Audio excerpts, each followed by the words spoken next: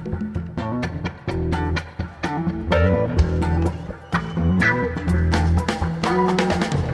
The Nation magazine, this is Start Making Sense. I'm John Wiener. Later today, Patrick Leahy of Vermont. He's been a senator for almost 50 years. He'll describe how on January 6th, when senators took refuge from the mob attacking the Capitol, they prepared to complete the work of counting the electoral votes in their underground bunker until Senator Leahy insisted that they should wait until they could return to the Senate chamber. We'll explain why later in the show. His new book is The Road Taken.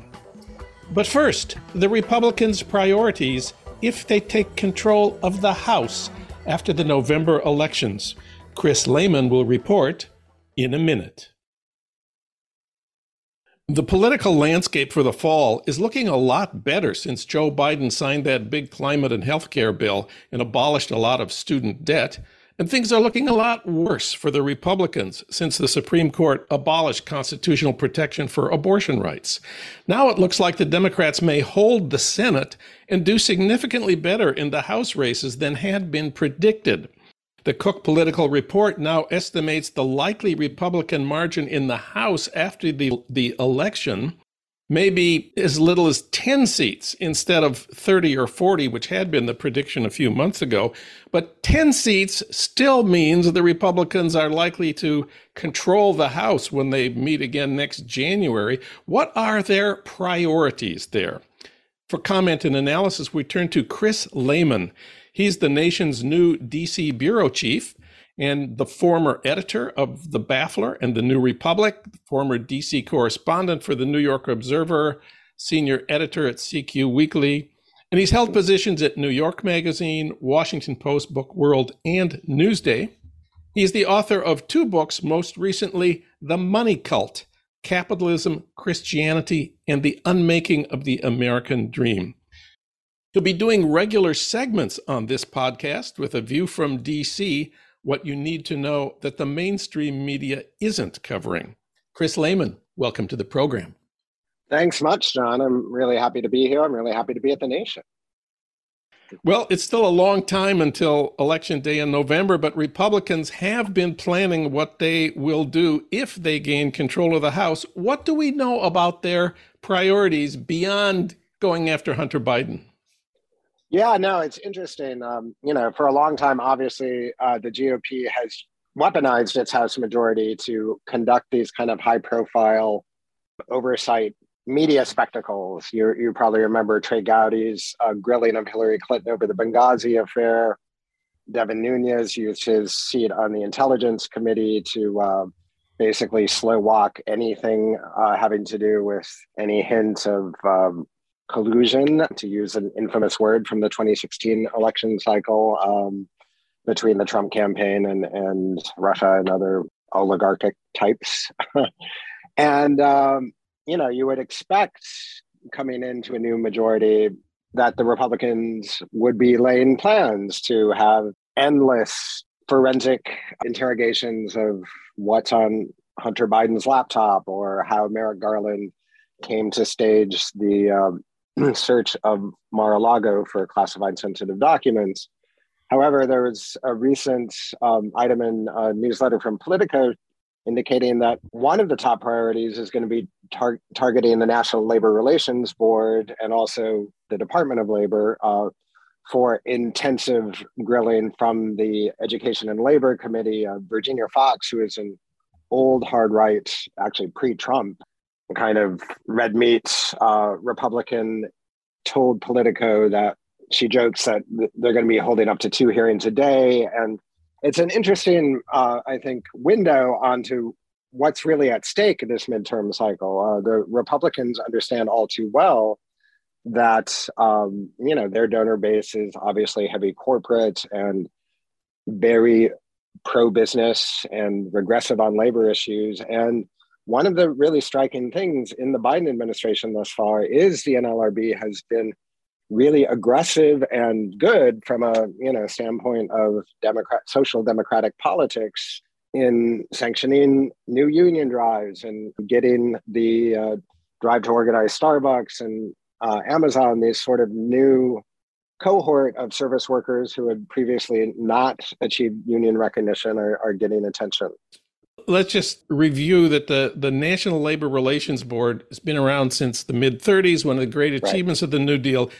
That's the independent agency that runs elections where workers get to vote on whether they want a union or not. You mentioned the famous Staten Island warehouse of Amazon as the most recent case, and it protects workers trying to organize unions from unfair retaliation. We record in LA.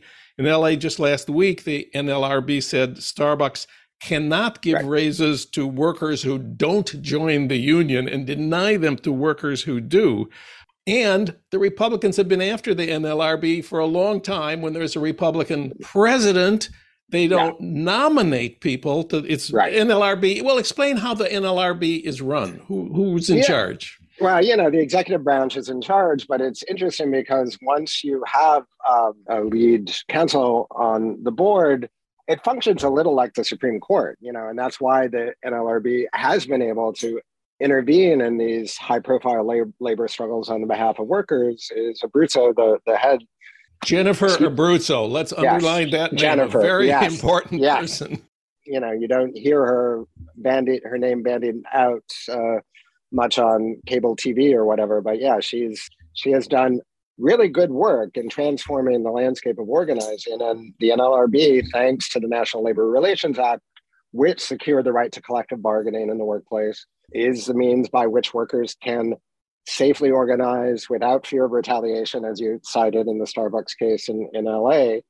So it is really a pillar of, worker self-organization and social democracy. And it's interesting, just today, I saw a Gallup poll showing that American support for unions is at the highest level it's been since 1965. 71% of respondents in this poll said they are pro-union. And so one of the interesting things, if you think about the stakes of this election cycle, and there are a lot of self-styled savants in the Democratic policy world who champion this cause of populism, which I'm skeptical of. But in this case, here's something that looks pretty goddamn popular. Right? Yes. And it's interesting and instructive that it hasn't, rocketed up to the top of Democratic priorities. I think the party is counting on Trump to be a divisive figure, as he always is, and to sort of lie back and let the midterms kind of wash over them rather than putting forward an aggressive pro-worker case, which, the elements are there. There is Biden's NLRB, which is a real achievement of this administration. Yes, and let me just emphasize there that for a couple of decades, the NLRB was really pretty much absent. The general counsel and the 5-person board are nominated by the president. So when there's a Republican president, if there's an opening... Trump's NLRB was awful, and so Biden had, first the challenge of undoing all the terrible things, the management crap that came out of Trump's NLRB. And then once Jennifer Abruzzo was in, she was able to, build on that. And when there's a Democratic president, but the Republicans control the Senate, the Senate has to confirm and they nominees, can block. They can block appointees and leave the NLRB without a quorum, which indeed was the case for, a decade or something like that. And then... Yeah, and another side effect of all this is the NLRB has been grievously underfunded. It's, taken on much more work now with this new wave of organizing. And, still in all the continuing budget resolutions, Democrats in Congress and the Biden White House haven't given it the budget it needs. There's another continuing resolution the cycle begins in October. And I think it would be really smart politics for the Democratic leadership in Congress and the Biden White House to say, look, the Republicans want to go after your rights to democracy in the workplace. We're going to set aside a lot of money for this crucial agency that has done a lot to vindicate your rights as workers. To me, it's just simple politics, again, look at that 71% number. That is, that should have Democratic strategists salivating. But as we know, there are problems in the Democratic Party, right? They haven't really been a pro-worker party since the height of New Deal policymaking. And a lot of the work of the New Democrats from Bill Clinton onward has been to undo the historic alliance between organized labor and the Democratic parties. So you're in this awkward position. We were talking about Starbucks earlier, and Howard Schultz, the aggressively, union busting CEO, was touted as a potential presidential candidate as recently as 2020. And Hillary Clinton said that she was prepared to make him her labor secretary. Oh, wow. After when she thought she was going to win in 2016. So that's a big issue. You've got a donor base in the Democratic Party that is also not pro-labor. There's something called the Workplace Choice and Responsibility Act before Congress. You could always know a piece of crappy legislation by the euphemistic names they give it. It's a Workplace Choice and Flexibility Act. Sorry, I'm not up on my new economy jargon. Okay. That is basically, speaking of California, a federal codification of Prop 223, which creates all sorts of obstacles for employees in the so-called gig economy to organize and to achieve fair wages and hours and benefits. And the co-sponsor of that is Henry Cuellar, who is famously Nancy Pelosi's handpicked candidate for the 28th district in Texas over a much more progressive candidate who he got a lot of attention, and properly so, because he's anti-abortion. The only anti-abortion Democrat left in the House. Pretty much. And you look at the Workplace Choice and Flexibility Act and you think, this is the kind of choice that Henry Cuellar is in favor of. Anyway. Republican leaders in the House have already released a letter with a formal complaint against the NLRB, that the NLRB has, quote, colluded with labor unions to tilt election results in favor of unionization at Starbucks and Amazon. How can they make this case? Well, the Republican Party, especially in matters of elections, they're prone to conspiratorial fantasy. Good point. I think the NLRB arguably is doing its job in ensuring the rights of workers to organize. Republicans are just obviously unhappy with the results. And so they're going to claim there are conflicts of interest. They're going to claim there are improprieties in how the NLRB, conducts its business. But you're a historian. If you look across the broad sweep of what the NLRB was founded to do, it's pretty much what it's doing now. You can't really find anything in its legislative mandate that is a bright line difference from securing the rights of Starbucks workers to organize. In your new piece at thenation.com, you make the point that the Republicans are not going to run on taking down the NLRB. They want to conceal this. And one of their big issues, you say, is going to be the new IRS funding that the Democrats have approved, $80 billion more for the IRS. I saw that in an interview at Fox, Chuck Grassley my old senator raised the specter of an IRS strike force, quote, that goes in with AK-15s already loaded, ready to shoot some small business person in Iowa, close quote. Is that a harbinger of what kind of discourse we're going to have in the fall? I think we've got it already. And speaking of conspiratorial fantasy, there you go. I mean, actually, the IRS is another grievously underfunded agency. Under Trump, it basically stopped auditing earners over $400,000 a year.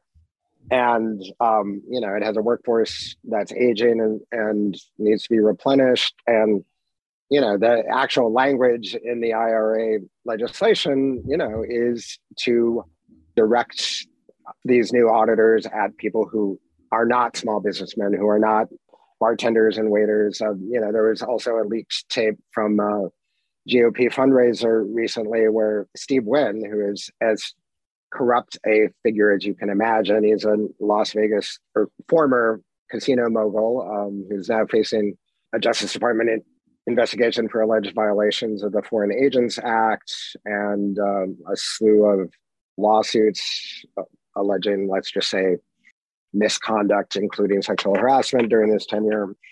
But he, of course, told Ronna McDaniel, the head of the RNC, that given the new electoral realities before the Republicans, they should start cutting ads claiming that the IRS is going to go after bartenders and waiters. And to me, again, this is just like staring you right in the face. Like, I want, whatever the Democratic equivalent of, not Ilya Atwater, because he was racist and awful, but, someone with a bit of imagination and brio to cut ads in response saying, like, the Republican Party is wanting to do Steve Wynn's bidding and demonize you, workers, and lie about what the IRS is up to. It seems like a fat pitch over the inside of the plate to me. But again, as I was saying earlier, there are these institutional problems within the Democratic Party where their commitment to issues of economic justice is conditional, let's just say. Democrats need some imagination and brio in defending unions and collecting taxes. Chris Lehmann, he's the nation's new DC bureau chief. He'll be talking regularly on this podcast about what you need to know that the mainstream media is not covering. Chris, thanks for this report. We'll be speaking again soon. Great. My pleasure, John. And you can read Chris Lehmann, of course, at thenation.com.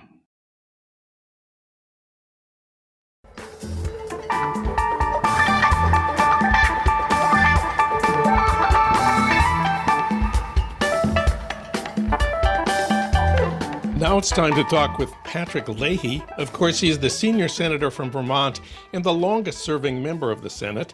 After almost 50 years there, he's announced he will not run for a 9th term this fall. He's just written a memoir, The Road Taken. We reached him today in Washington, D.C. It's an honor and a pleasure to say, Senator Patrick Leahy, welcome to the program. Well, thank you. This is a great program, and I appreciate the opportunity to be on it. Well, I learned from your memoir that in your first campaign for the Senate in 1974, both Bernie Sanders and Joe Biden were part of the story. Tell us about that.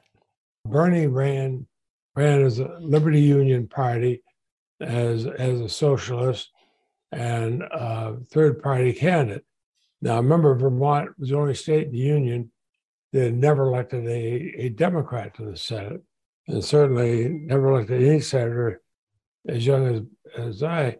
And so I had asked him why he was running, because he was taking mostly votes for me as a candidate on the left, and we got along fine. And he said, "Well, you can't win anyway," so I get my name known, and he got 5% of the vote, and I won by about 1 or 2% of the vote. And Joe Biden was sent by the Democratic Party to come up and just speak at a Democratic gathering. Well, the Democratic gathering, we probably had a dozen people at it. He was going on from there to another state. But we got along fine because we were the two youngest people there. And in fact, the press didn't even mention that I was there. They mentioned that the youngest senator and Joe Biden was there. And over the years, we've always teased about that.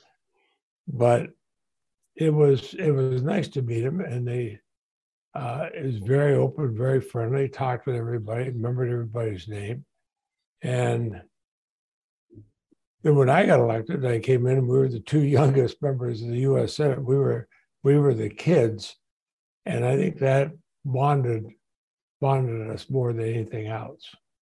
And and how different was Bernie in 1974? Was he giving the same stump speech he gives today? Income inequality, corporate power. I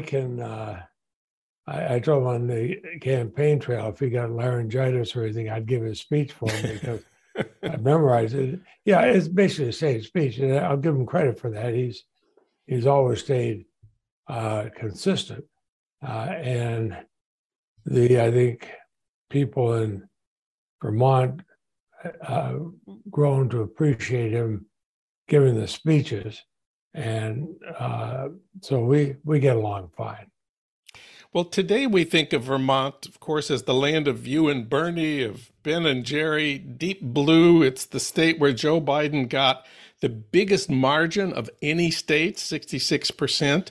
But of course, as you say, when you started out in Vermont politics in the 70s, it was not a Democratic state. No. How and why did Vermont change from red to blue? Well, I think a lot of us can take some credit for spending time exposing people to different viewpoints. We've also had new people moving in, younger people who want to listen to other ideas. And also, I think Vermont has sort of taken things for granted that they'd be Republican. I remember we had our last election, we elected a Republican for governor, a Democrat for lieutenant governor. And so there's still ticket splitting. In fact, since 1960, when Phil Hoff became the first Democrat in modern times to win as governor, we've got a Democrat as governor, next one a Republican, next one Democrat, next one Republican. It's gone literally back and forth each time. But I remember when I was a young student at St. Michael's College, at that time, all male, predominantly Catholic, and I'm not old enough to vote, but campaigned for John Kennedy. And people are telling me, well, we don't like Nixon, but you can't expect us to vote for a Catholic for president. I thought that a memory I had when 14 years later I ran for the U.S. Senate. But I think it was the John Kennedy, Phil Hoff, and others started a change. And then it's been individuals. Now we vote more the individual than the party. Well, today we think of the Senate as one of our biggest political problems. It's an undemocratic body where small states are wildly overrepresented, states like Wyoming and Vermont. It's a body with even more undemocratic rules. Of course, the filibuster that has made it almost impossible to pass legislation favored by big majorities of Americans. Is this the way you see the Senate today? Well, I wanted to think of the Senate as being the conscience of the nation. And at times it has been. Obviously, it wasn't in the early years of segregation, but with the push of Lyndon Johnson and some key Republicans, that changed. When I came there, Republicans and Democrats worked together. And I'll give you one example. And I talked to both of these senators as a young senator and listened to them. When the Republican leader of the Senate and Barry Goldwater, who was Mr. Conservative, went down to the White House to tell Richard Nixon he had to leave. Now, that was Hugh Scott, who was also Mr. Republican. Yeah. And I asked them what they thought about it. And they said, we took no joy in that, none whatsoever. But we thought for the sake of the country and for the integrity of the Senate, we had to do it. And the fact that we were doing it, the president would have to listen far more than if it came from the Democratic side. And I've never forgotten that. And then I saw people working things out together in both parties. Bob Dole and George Mitchell would meet 2 or 3 times a day as Republican Democratic leader. Certainly disagreed on issues, but said, let's bring it to a vote. Not a filibuster, but a vote. We'll have a debate, may go on for 2 or 3 days, and then we'll vote.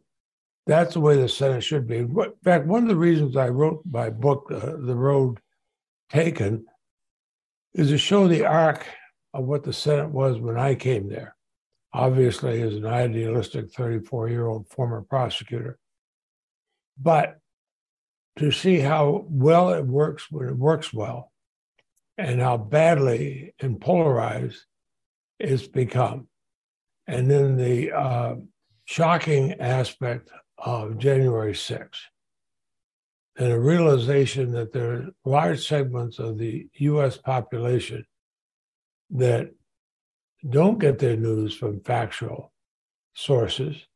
They get made-up news on the internet or elsewhere, or by partisan groups, and how politicized we've come, and the fact that people will find a source of news that appeals to them, not having read any history, not understanding it. During the insurrection and the mobs going through the Capitol, they were claiming, well, the Constitution has invited them there. I was thinking, have you ever read the Constitution? If you have, find me the place. Find me the place in the Constitution that says a mob bent on destruction, putting up a noose to hang the Vice President Mike Pence. Show me in the Constitution where that's encouraged. I want to get back to January 6th in a minute, but a few things before that. You were on the Judiciary Committee for a long time. 1991, Joe Biden was chair of the Judiciary Committee. You were a member. Clarence Thomas was nominated, and Anita Hill testified against him. You quizzed both Anita Hill and Clarence Thomas very carefully about their testimony. It's still on C-SPAN, very easy to find. I wonder, thinking about those hearings today, whether you think they were handled right. Well, I felt that I handled it right because I asked them both questions, and then I stated publicly that I believed Anita Hill, and I did not believe Clarence Thomas. And that was a major reason why I voted against him. It wasn't philosophical reasons, but I felt he had not told the truth. I felt she had.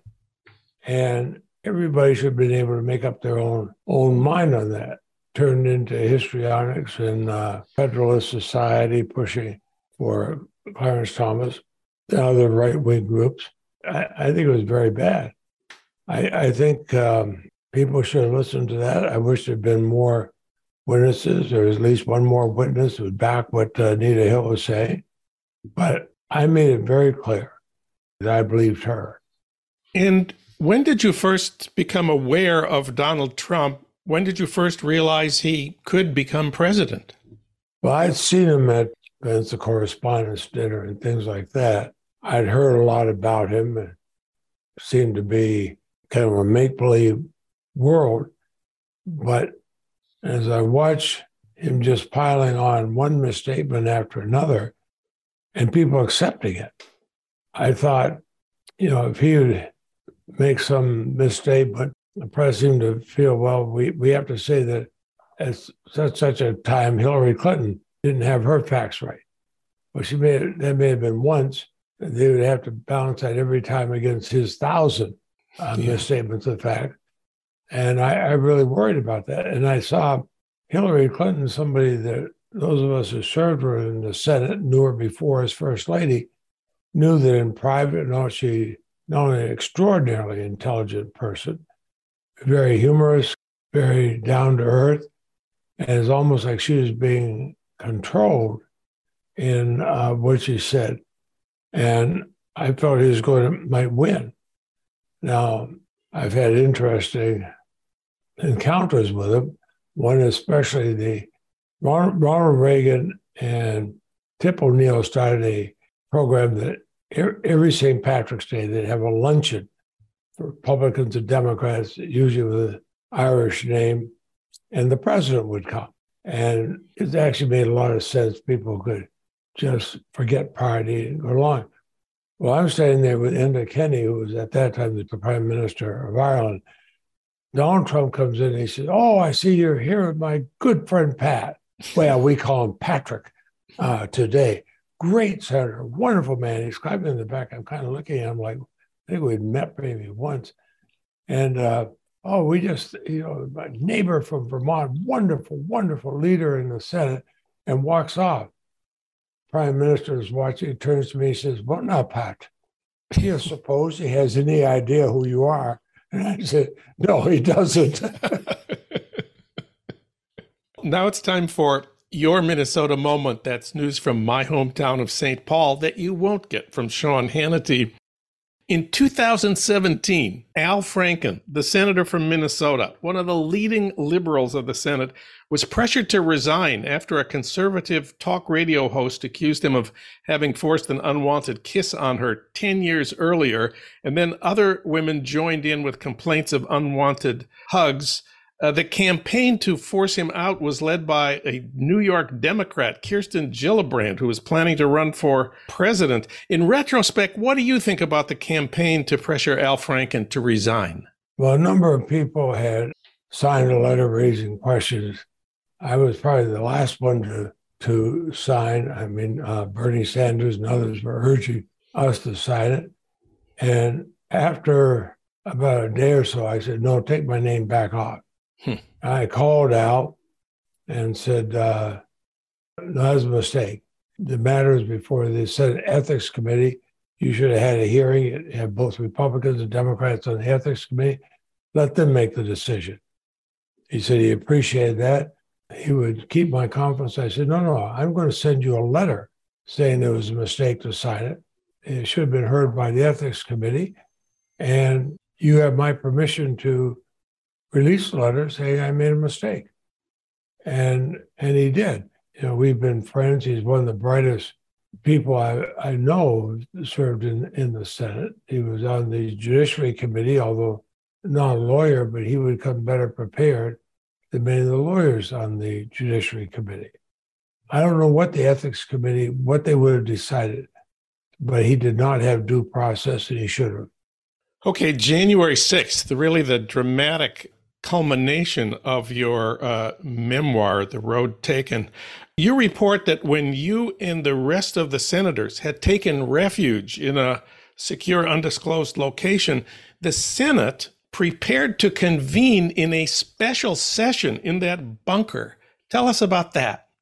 Well, you know, under the rules of the Senate, we can vote to meet anywhere. I think about the only time we haven't met in the Capitol was after 9/11. We went to New York and met in the building where the first Congress had met, just to show support from Republicans and Democrats to New York and against the terrorists. So technically we could do it. I stood up and I said, no. I got rather heated. I said, I'm the dean of the Senate. I've been here the longest. No, I don't want to do that. It may take them 3 or 4 or 5 or 6 hours to reopen the Senate chamber by the time the bomb-sniffing dogs came through and everything. But let's wait. Let's wait. We're here with 6-year terms. Let's wait and then go back where the American public can see us. We owe it to the American public to see us, whether we agree with what happened or not. And I got a standing ovation from Republicans and Democrats. People agreed afterward. They said, of course, there's a thing to do. We owe it to the American people to see us. Patrick Leahy's new memoir is titled The Road Taken. Senator, thank you for fighting the good fight in the Senate for almost 50 years. And thanks for talking with us today. Thank you. And I look forward to being back home in Vermont very, very soon.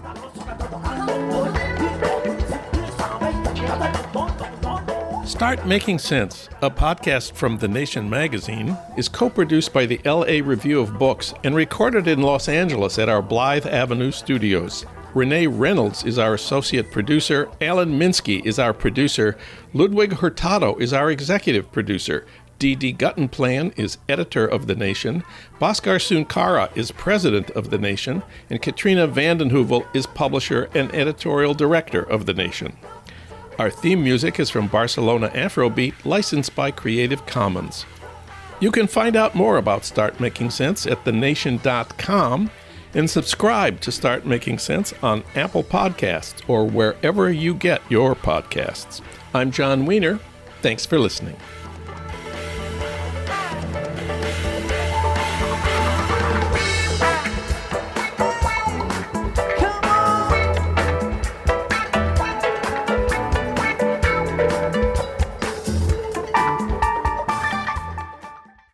This is the story of the one.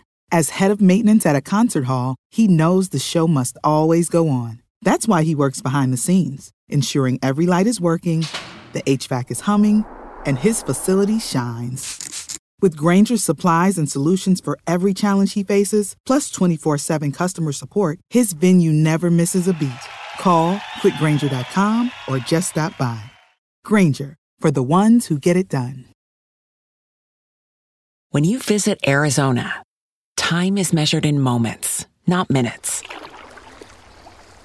Like the moment your work stress disappears as you kayak through the canyons. Or the moment you discover the life-changing effects of prickly pear chocolate. But nothing beats the moment you see the Grand Canyon for the very first time. Visit a new state of mind. Learn more at hereyouareaz.com.